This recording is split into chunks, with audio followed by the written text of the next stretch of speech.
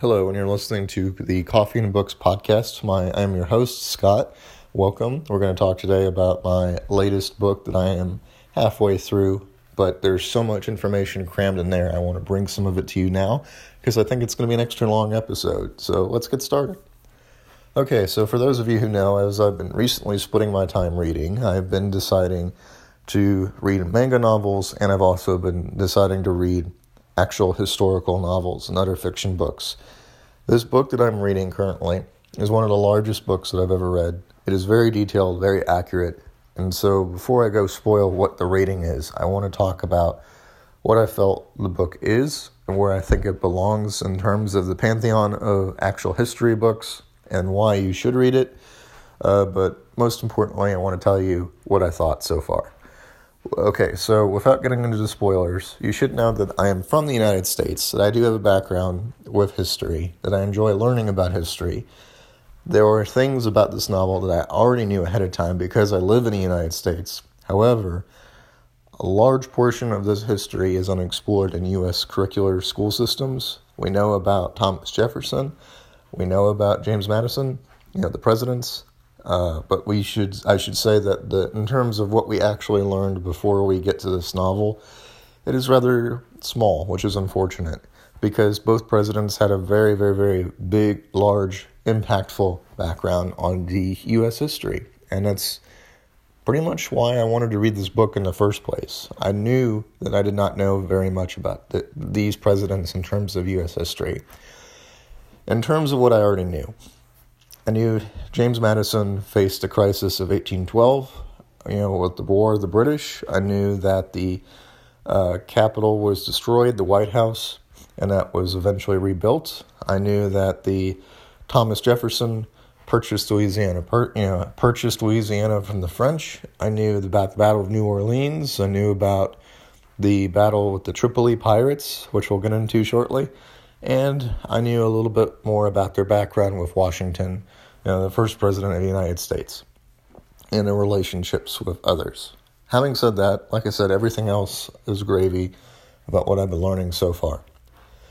Now, in terms of readability, or something I like to talk about in this book first, this book is highly advanced. There is a lot of words that, as I should say, I've been reading for years, and I feel like this book is a college professional textbook. This is a book you're going to read if you are a historian, and that's pretty much it. Not that I would say don't read it. If you're a big reader, you still may want to tackle it. But oftentimes I'd find myself reading this book where I would come across a word I don't know, and I would have to look that word up, because that's how intense this book is. You're reading and reading and reading and getting all this information, and it's all very detailed, and you would come across words you don't know. So that's why it's taken me so long to read it, also because my reading time has been dwindling. So as a result, you're left with this giant novel that's taking me forever to read. And that's why I'm doing it in two parts. So let's go over the notes now about what I found. Okay, so while I'm recording this, I took notes so I could actually talk to you a little bit better about it. In terms of Madison and Jefferson, this is the notes as I've been reading them. Number one, both Thomas Jefferson and James Madison were connected by loose association in their state of Virginia before their political careers. As they became, eventually presidents, their relationship over time gradually evolved from loose associates to basically best friends. But in the start of the novel, before their political careers really took off, both were farmers, and both lived in the state of Virginia, and both had loose association. Number two, both would become presidents of the United States and live through historical events that played a major role in the United States. Events such as the American Revolution, Louisiana Purchase, the expedition of Lewis and Clark, and the War of 1812. So, for those of you who are not familiar with American history, specifically United States history, let's talk about some of these. The American Revolutionary War was the foundation of our country, when the 13 U.S. colonies seceded from the British Empire and formed its own country.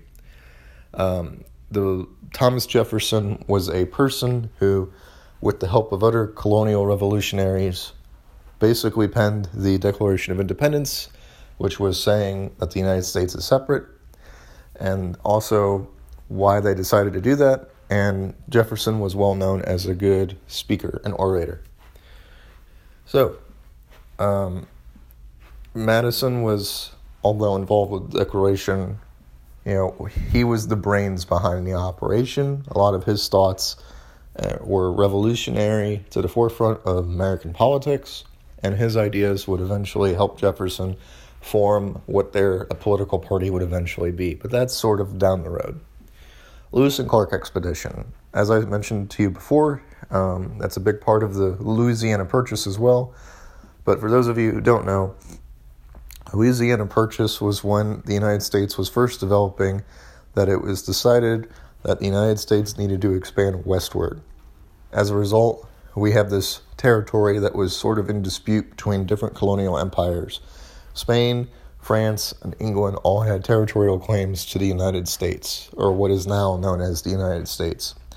Jefferson, being as clever and politically correct as he is at the time, was very able-bodied and intelligent as a thinker. He was able to convince Napoleon to sell the Louisiana Territory, or Louisiana Purchase.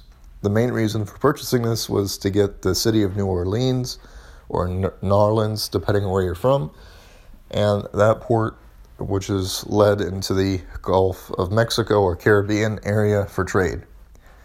Places like Haiti would eventually become a very important economic resource for the United States. Okay, so with that being said, that's kind of a minor background. Jefferson purchased it from the French and was able to double the size of the United States. And then lastly, we have the War of 1812, which I said is sort of a part that I'm not there yet in the novel, but we know that Madison, in effect, was the president. I know that he had to flee the White House with his wife, and it is quite terrible that the British were, fighting the U.S. after such a short time after the Revolutionary War. Okay, so what you should know between the British history and the American history is that your events might differ depending on where you're from. So in the United States, we're sort of taught about how the U.S., needed to be separate from the British Empire, and why the U.S. history sort of teaches this. It is our foundation after all. But I just want to have a little side note and say that most people probably think of the relationship of Great Britain and the U.S. as always being friends, which isn't exactly true. It wasn't until much later history, until about the mid to later 1800s, that the Great Britain Empire at the time kind of became friendly with the United States. And oftentimes the United States would play off the French, English rivalries and the Spanish rivalries. Okay, next topic. Jefferson and Madison's radical ideas for the time would inspire the Declaration of Independence and the Federalist Papers. So, to start off with, Jefferson and Madison, like I said, were good at penning documents and also being good orators. Jefferson was an anti-king person, anti-monarchy. So whatever he wrote basically on paper translated to why he thinks the U.S. should be the way it is. His idea of frame of reference is very different from our frame of reference today. But he was very influenced by living in France. For a short time, he saw how the French were, going through their own revolution, the French revolutionary history. And then he saw how major cities were basically places where disease and corruption happened regularly. And he thought the solution to the United States to make it different was to expand westward in order to best, fight against cities and corruption and politics. In other words, if people have land to expand into, they're less likely to be revolutions or rebellions or however you want to call it. Okay.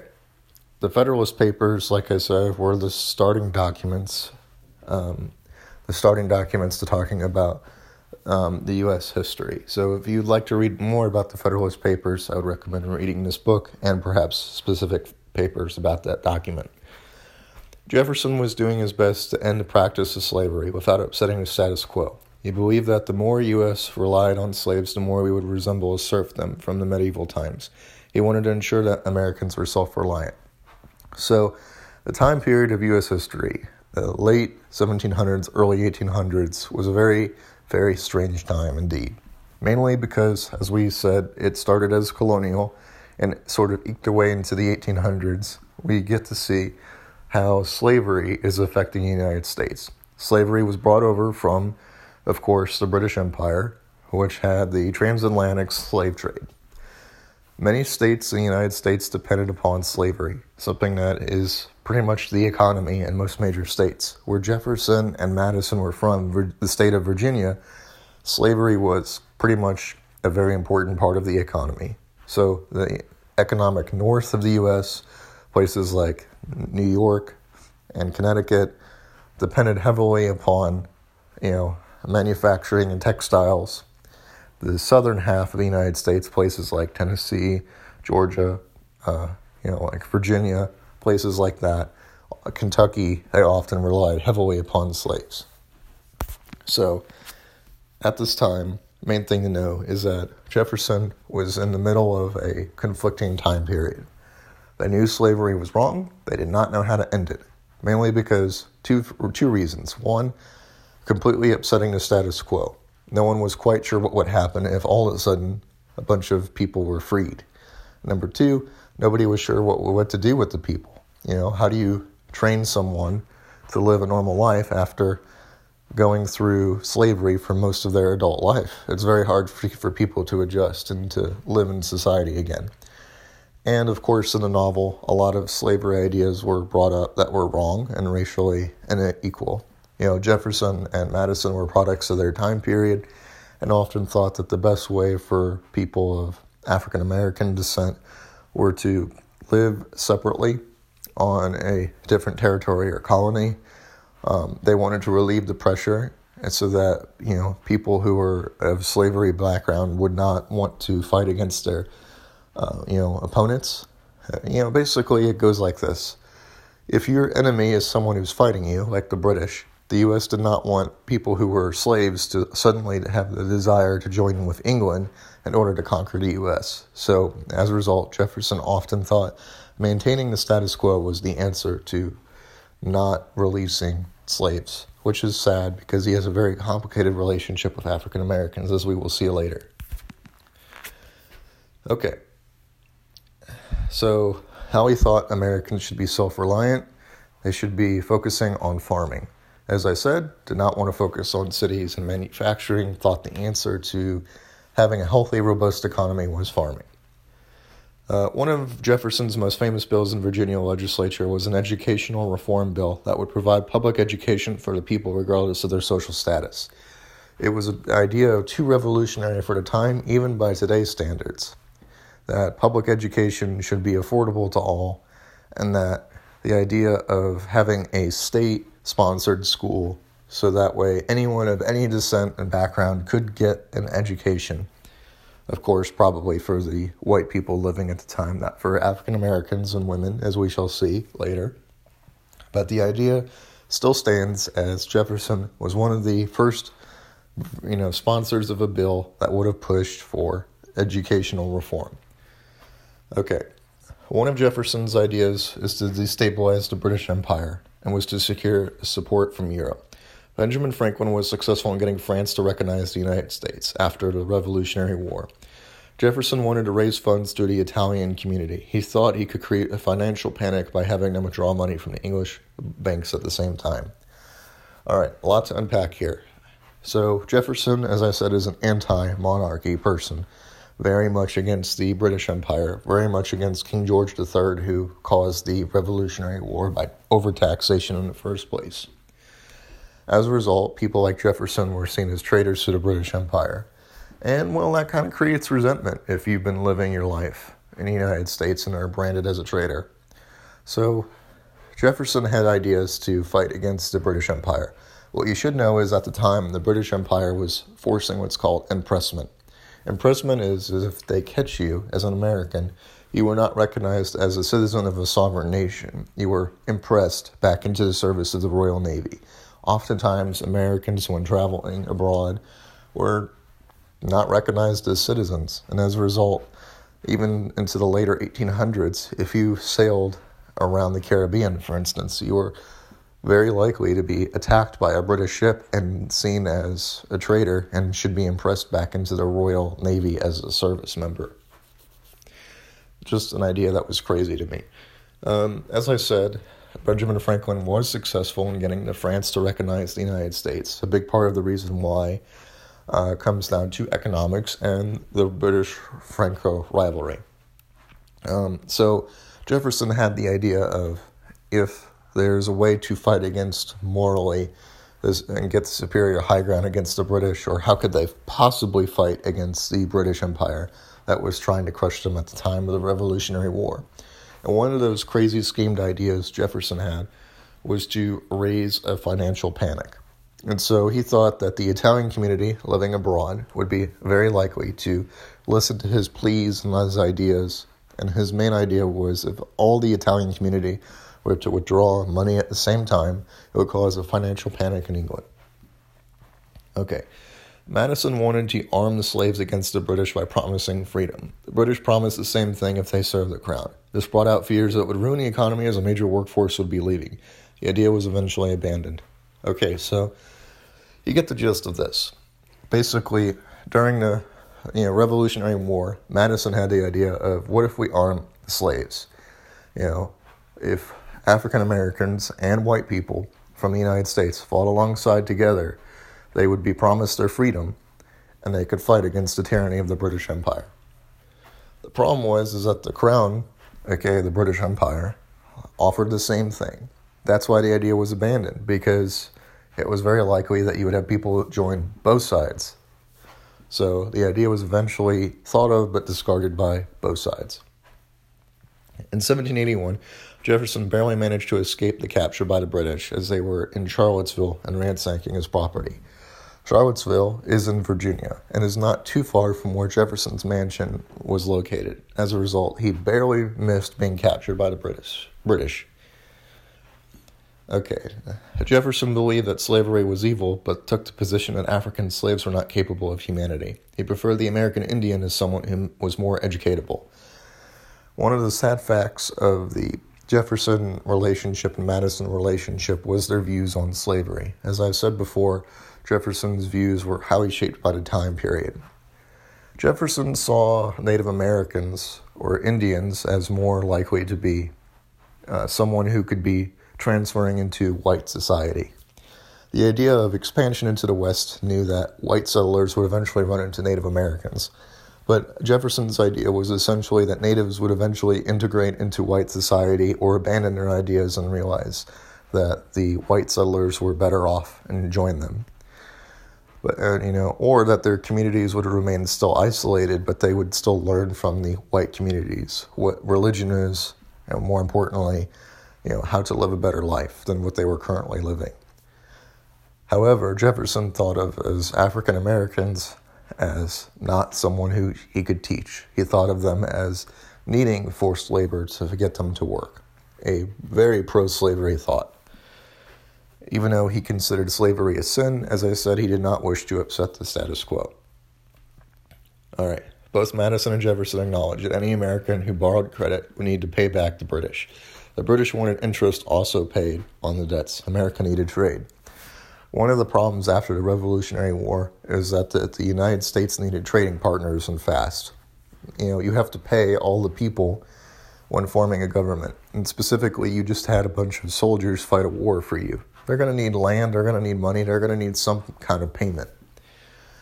Many relationships had already existed because the British Empire had British subjects in what was then colonial America. As a result, many of those Americans had trade debts with the British Empire. The British basically needed money, and they needed the U.S. to pay their debts off. The Americans needed trade desperately, and so it was decided that the United States would pay back any debts that were before the Revolutionary War. Many Americans thought of, as soon as the American Revolutionary War was over, that they would no longer have to pay the debts that they owed. So say if you borrowed money to take a loan to buy a farm in the United States, many thought that they would not have to pay, their loan anymore, which was incorrect. As we shall see, many Americans were still responsible for paying back what they had taken fairly from the British. However, the British wanted extra interest on these, as they felt that they had not had payments in a significant amount of time during the Revolutionary War. Okay, Jefferson gained national prominence for signing the Declaration of Independence, but this did not happen until he ran for president. A very true and an interesting fact about Jefferson is that he was not nationally well known until he decided to be running for president. As a result of this, Jefferson in the newspapers was seen as just a single man, as part of a larger political machine with revolutionary ideas. But it wasn't until, like I said, he decided to run for president that his role in the foundation of the United States was seen as more historical. The vice president and president would be whoever came first and second in the early U.S. elections. A very important fact about the U.S. political system is at the time of when they were forming, essentially when people like George Washington, Thomas Jefferson, John Adams, and James Madison were president, this idea is that their idea of political parties was not formed yet. The idea of how we see Republicans and Democrats today is something that would come in the near future, but at the time was seen as, we don't know how this works, the transfer of power, the transfer of ideas. George Washington was not really a party member, but his ideals were seen as more of a Federalist Party, which was something that would eventually come to be in power. When Jefferson eventually took over as the third president of the United States, Jefferson was given the choice of, how do I transition the power from the Federalist-type party to my party, which is the Republican Party. Eventually, the ideals were switched, and it was a safe transfer of power, and the United States remained together. But there was a very rocky period when Jefferson was running to be president, when the U.S. could have easily split into different republics. Okay, Madison can be described as the first campaign consultant. So during Jefferson's, running for president, as a result of this, he needed a campaign consultant. Madison was the forerunner for being the first ever campaign consultant. Jefferson believed every state has the power to veto. Something that is very different today than is different way back when is that in today's society in the United States, the president has the power to veto. But Jefferson really believed that every state has the ability to veto, bills and regulations. Jefferson never wanted to emancipate the slaves. No one man could be credited with the Louisiana Purchase.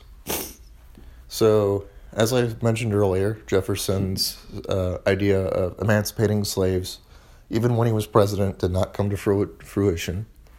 And no one person can be credited with the idea of the Louisiana Purchase.